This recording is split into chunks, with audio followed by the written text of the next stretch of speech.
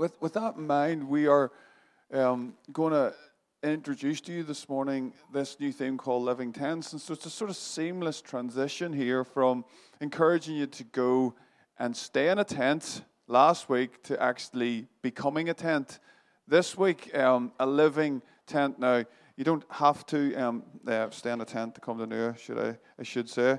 There's lots of other options.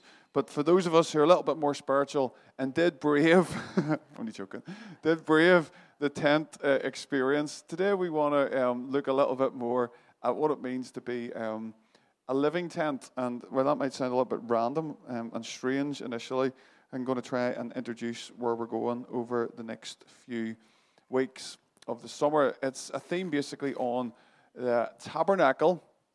And the tabernacle, just as I introduced this today, for those of you who don't know, just at a very basic level, was a big tent, not unlike the one that was at Nua last week, the big white one, is like a big marquee, maybe think of it like that. That's sort of a size that God had instructed Moses to build in the wilderness after God had taken Moses and the Israelites out of Egypt. He brought them through the Red Sea, and then he brought them into the wilderness. And Moses went up the mountain and received the 10 Commandments, and then up the mountain again, God speaks to Moses, and he says that I want you to make a tent. And, or more than that, which we're going to read now in Exodus 25. He tells all the people to make an offering, and when they do, this is what happens. Then, for those of you who have OCD, that little bend and that incline is going to do your head in all church, isn't it? So look at that one, all right? Because it's already starting to do that to me, all right? So I'm going to look at this one, right? Exodus 25, verses 8 to 9. Then have them make a sanctuary for me, and I will dwell among them. Make this tabernacle and all its furnishings exactly like the pattern I will show you. A few key words just to watch that I'm going to pick up on throughout this morning. The word sanctuary. Then have them make a sanctuary for me, key word, or tabernacle for me, and I will dwell, key word, dwell among them. Make this tabernacle and all its furnishings exactly like the pattern, another key word, the pattern that I will show you. And then after God says this in Exodus 25 to Moses, in the next number of chapters that follows, it details what this particular big sanctuary, this big tent is going to look like, how it's going to be designed, and it goes into real detail, real precision, real beauty. And people have been fascinated about this particular big tent ever since. I grew up, as you know, in the Brethren assemblies, and they loved this topic of the tabernacle. In fact, though, but they were like amazing in terms of how they unpacked it. I remember as a 15-year-old boy with not much interest in God at that particular time, being asked by my dad to go with him to a ministry meeting, which was the midweek kind of meetings when special people came in and preached. And there was a man, an amazing man called, some of you will have heard of him, Professor David Gooding, who taught Greek at Queen's University for years and did many unbelievable things all around the world. And he preached on the tabernacle. And as a 15-year-old boy who was only interested in football and not much else at that particular time, he absolutely mesmerized me with how he spoke about the scriptures. I also was sitting in about the first or second row, which is never brilliant when you grow up in the Brethren because they literally preach right at you. But it was great because, sometimes when he preached on the tabernacle, this maybe sounds a little bit strange to you, he put white gloves on because he had his own little kind of makeshift tabernacle and all the different bits of furniture and like the priest and all. And when he touched them and when he unpacked how it all worked, he realized he was talking about something incredibly, incredibly holy. And people have kind of been fascinated by it. There's over 50 chapters in the Bible devoted to the tabernacle, 13 in Exodus, 18 in Leviticus, 13 in Numbers, 3 in Deuteronomy, and 8 in the New Testament in the book of Hebrews.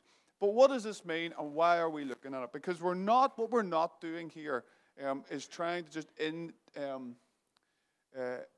increase your biblical trivia or your biblical knowledge for the sake of it, which sometimes Christians can do.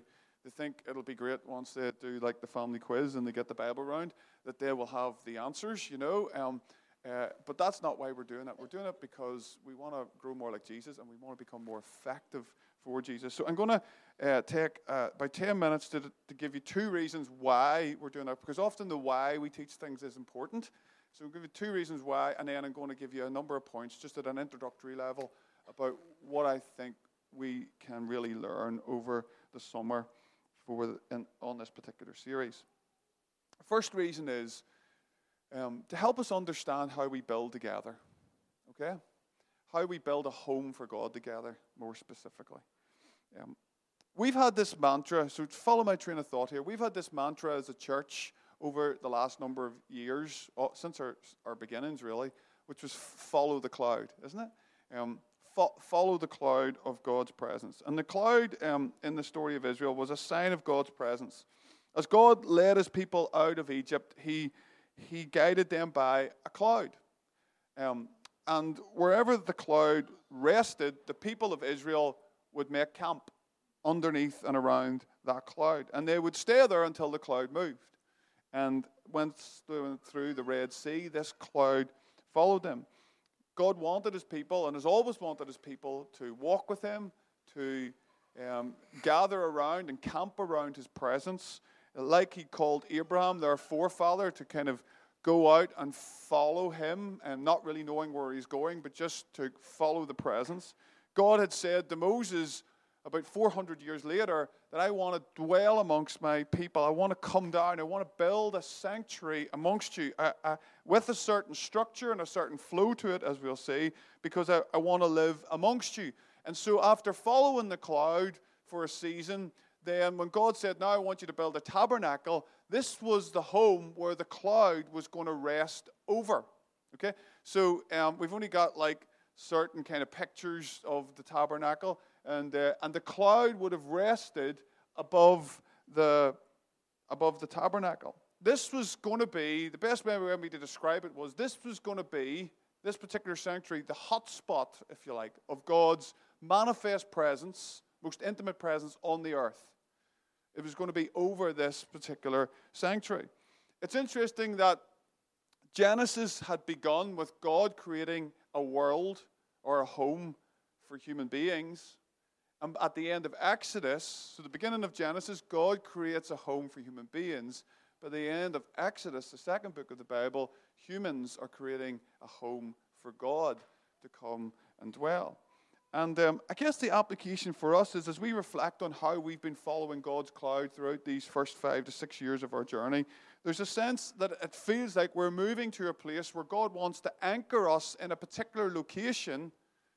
And it feels like the cloud of God's presence is resting over this particular new building. And God wants us to do that together. The children of Israel had to do that together. They all offered stuff. They all brought their offerings. And we want to build together. And we want this new building. It's 38 Meadow Lane, if you want the address and the postcode. We want that to be a dwelling place for God. It's a physical building. That's in one sense, that's all it is. But together, everybody, like the children of Israel, has contributed incredibly sacrificially, incredibly practically, incredibly prayerfully, in order that we may build a place where the presence of God comes and dwells. And it's been encouraging over the last few weeks and months as people have prayed in the building or had a little walk around the building. Many of you have commented to us that it just feels like home. Or if I feel God even already in this place. And that's really encouraging, because that's what we feel the Lord wants to do. And so as we discover some of the patterns, remember this is a key word, the patterns of the tabernacle in this kind of ancient big tent that God asked the people to build, we want to learn over the next few weeks how to continue to follow the cloud, but also how to rest under the cloud.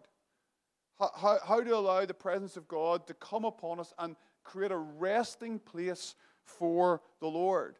One of the first times I came over to Portadown and found myself praying with a few people that were part of Lurgan at that particular time, and we prayed in the little building where the little room where the house of prayer used to be, above the coffee shop, just beside St. Mark's there.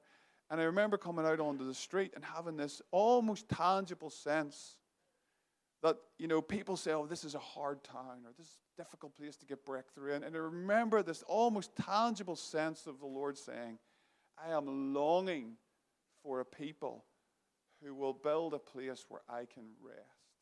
It wasn't like, yes, it might be hard, but I am longing to move here. I am longing to come to this place. I am longing to rest in this town. If we can just create a people who will welcome me here. And so when it comes to buildings and stuff like that, we can consecrate them, we can set them apart for God, and that's what we want to do with this location. Throughout church history, we've seen that from monastic cells to church buildings to mission tents all over the world. When we consecrate these things, God can move. But the second reason that we're looking at this is, first of all, so we can learn how to build a home together, but secondly, to ensure that we also don't fall into the trap of taking the first point I made to the extreme. Does that make sense? So what I just said, the first reason to build a resting place for God in this physical building, the second reason why we're also looking at the tower, and there's stuff to learn, I should say, but from the tabernacle, but secondly, because there is a subtle danger with the first reason that I've just given, and the danger is that we make an idol out of the building.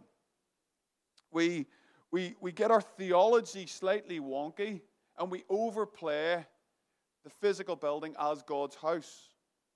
It's given over to God for God's work, but it's not the primary house of God that is going to be in that. And the reason that we are looking at the tabernacle is, while it was in the Old Testament God's house, there are patterns that it points to help us realize something even more profound. That the physical buildings aren't the house of God primarily, but as Debbie read at the start, we are. And we want to be careful about that in our new building. We want to realize that we are the ones called to steward the presence of God. And that is why there is a particular pattern.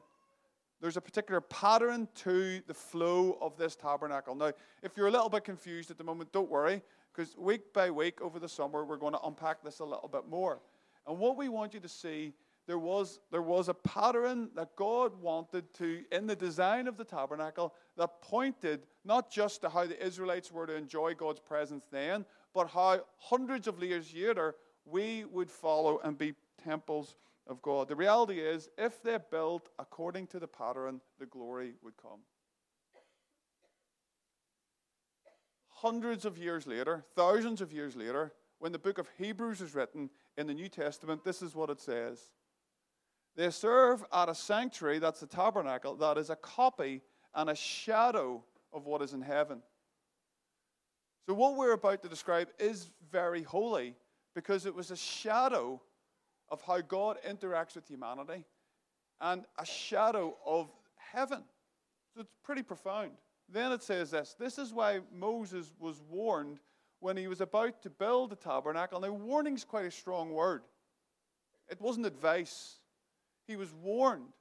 See to it that you make everything according to the pattern you're shown on the mountain.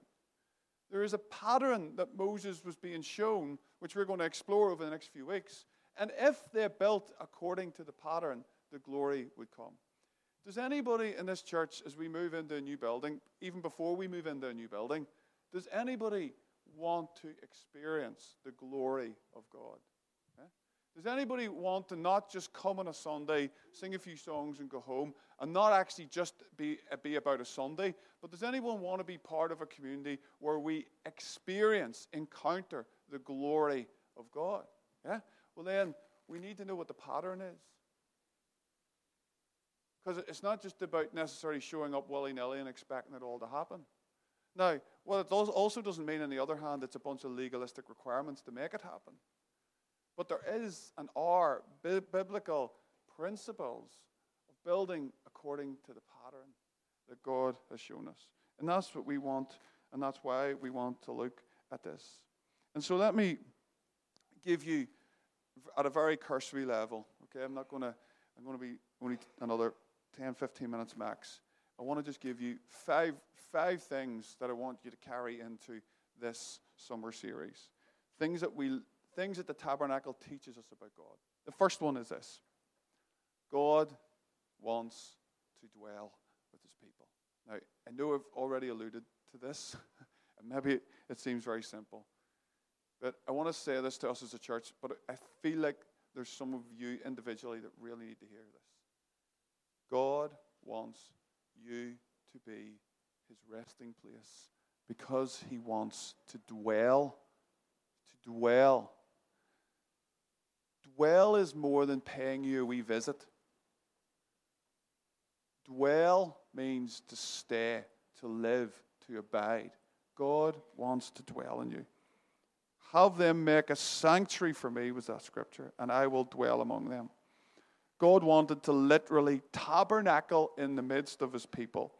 He has always longed to be with his image bearers. And so there's loads of echoes of Eden that we see in the tabernacle.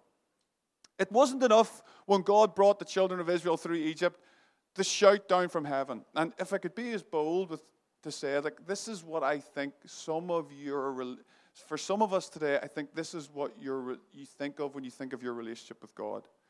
It's like God shouting down from heaven, "Hey, how are you getting on down there? I love you. I'm interested in you. Anything you need me to know today?" That's not what's happening here. God, I said, I want to come down. It's not enough for God just to shout down from heaven. I want to come down. I want to dwell amongst you. He wanted to be with them. And so when these words, have them make a sanctuary for me and I will dwell among them, they're communicating God's eternal desire for communion with his image bearers. And this is what he has always wanted. And so a really important connection in this is when we jump forward to Jesus. If there's one Greek word that you should probably know, it's this one, right? So here's your daily Greek, right? When it says all these years later when Jesus came, that the Word became flesh, which is talking about Jesus, who was God. When the Word became flesh and made his dwelling amongst us, or as the Message version famously says, moved into our neighborhood. When it says this word dwelling in the Greek is the word skino, which is the same a derivative of the word in the Old Testament means tabernacle. So it's literally saying, building on this pattern from thousands of years ago, that when God in a human form in Jesus became flesh, he tabernacled, he pitched his tent amongst us. He came and lived in our midst. And that's really, really important for us to understand because this is what God has always wanted. And the localized hotspot was not the tabernacle anymore. It was a person. It was Jesus. He was the one that was going to connect heaven and earth. And this is what we will know forever. We actually sung about it in that beautiful song, A Hymn of Heaven, earlier. Look at what it's going to be like forever in the next verse. I think, in Revelation. Then I saw a new heaven and a new earth. For the first heaven and the first earth had passed away, and there was no longer any sea. And I saw the holy city, the new Jerusalem, coming down out of heaven from God, prepared as a bride, beautifully dressed for her husband. And I heard a loud voice from the throne saying, "Look," here it is, God's, where's that? That's that word. Dwelling place is now among the people, and he will dwell with them. They will be his people, and God himself will be with them and be their God. In the end, because of Jesus, we're going to dwell with God forever. Heaven and earth will be overlapped and interlocked. In the new heavens and the new earth, we will dwell with God. This is beautiful. So God wants to be with us, and the tabernacle is a sign of that. Let me jump on to the second point. Second thing is that God wants to be at the center of his people. Did I put that picture up again? Is the picture in the next one? No? Aye. So basically, the way it worked, I'll not get into this too deep, but in the instructions, Numbers chapter 2, I think, is on the screen. The Lord said to Moses and Aaron, the Israelites are to camp around the tent of meeting. In other words, the tabernacle was in the middle of the 12 tribes of Israel. Some people reckon that could have been like 6 square miles. was going to say wide, but square, right? For the whole thing. But right in the middle of all of these 12 tribes, because there was obviously probably potentially a couple of million of them, including all the children, right in the middle of the camp was the tabernacle. So imagine all the way these tents are spread out. But imagine how that would form you as a child, getting up every morning, getting out of your tent, and realizing the very locus of your existence as a community is centered around the presence of God. Imagine just the geography of that and how it would have formed you as a person. Here's the application. Is God and His presence the center of your life? If you were to draw your life like as a metaphor of this, where would the presence of God be in the camp of your life? Would it be on the periphery, on the edges? Would it be a bit of a bolt-on?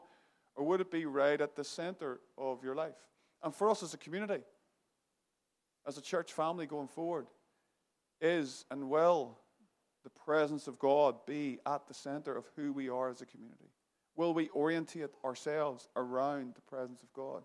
We long for that prayer room in our new building, that space that orbits us, anchors us, orientates us around regular rhythms of prayer so that we can center ourselves around the presence of God. This is the pattern that we see in the Old Testament, in the tabernacle, that encourages us and inspires us and challenges us today.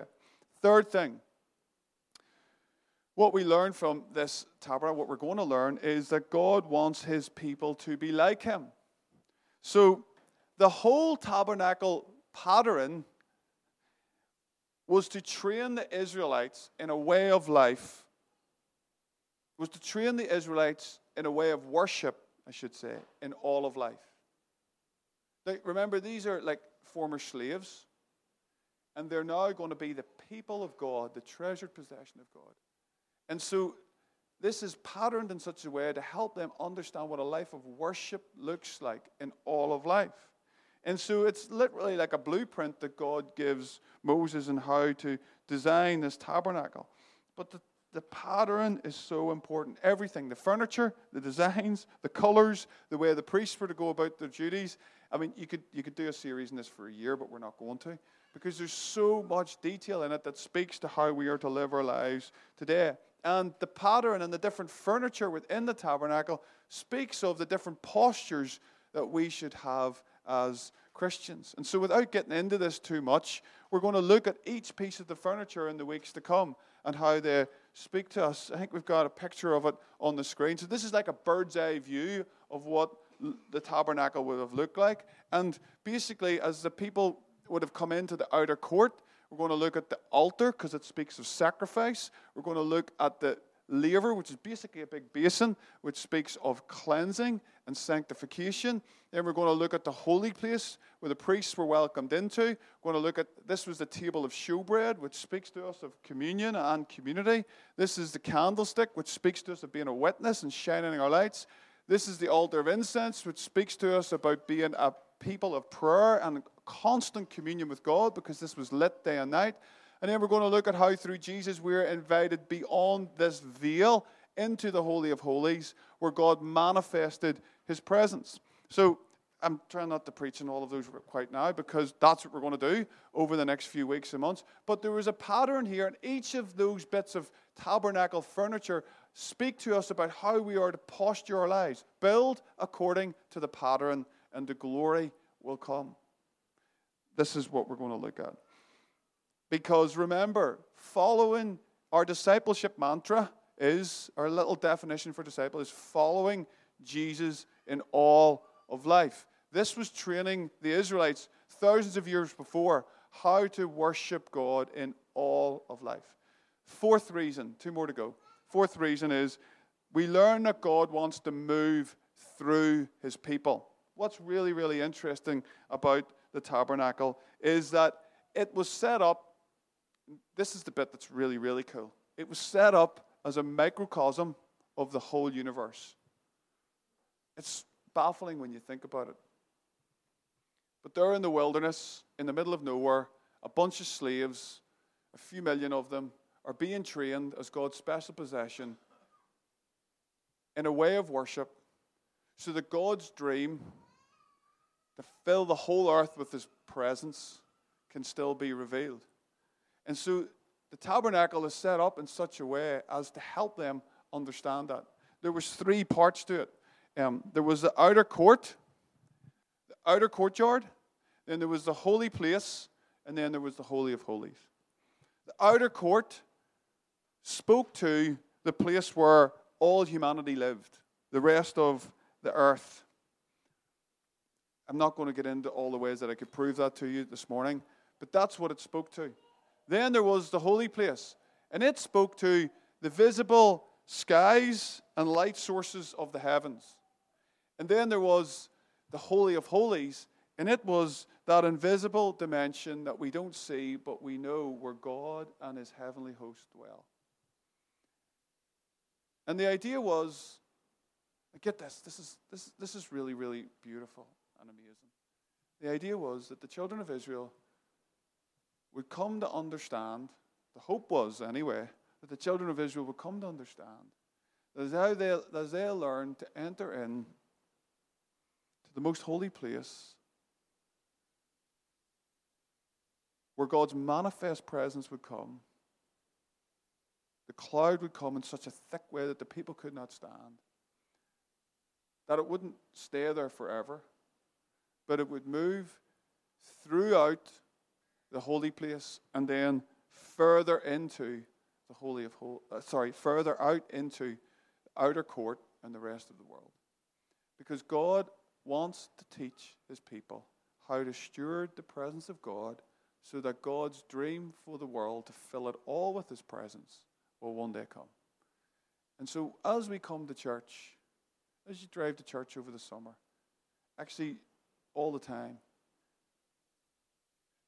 imagine the children of Israel, right? They're coming into the outer court.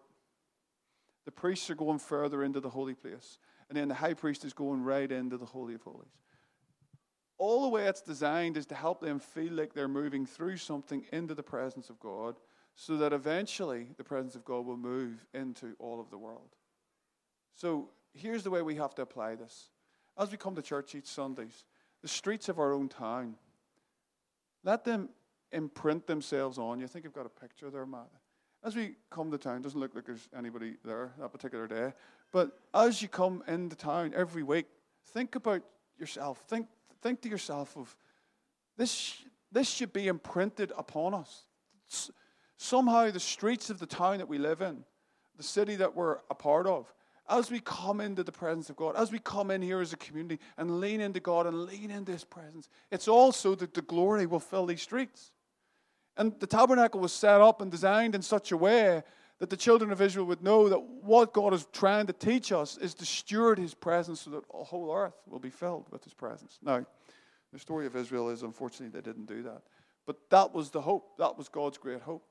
Let me just show you this quote, and then we're almost done. Jonathan Sacks, brilliant Jewish rabbi, says this: the tabernacle was a microcosmos, a universe in miniature, constructed with the same precision and wisdom as the universe itself. It was a place of order against the formlessness of the wilderness and the ever-threatening chaos of the human heart. The sanctuary was a visible reminder of God's presence in the camp, itself a metaphor for God's presence within the universe as a whole. It's all a pattern that speaks to us and encourages us for how God wants us to live today. And then finally, as we finish, God wants to journey with his people.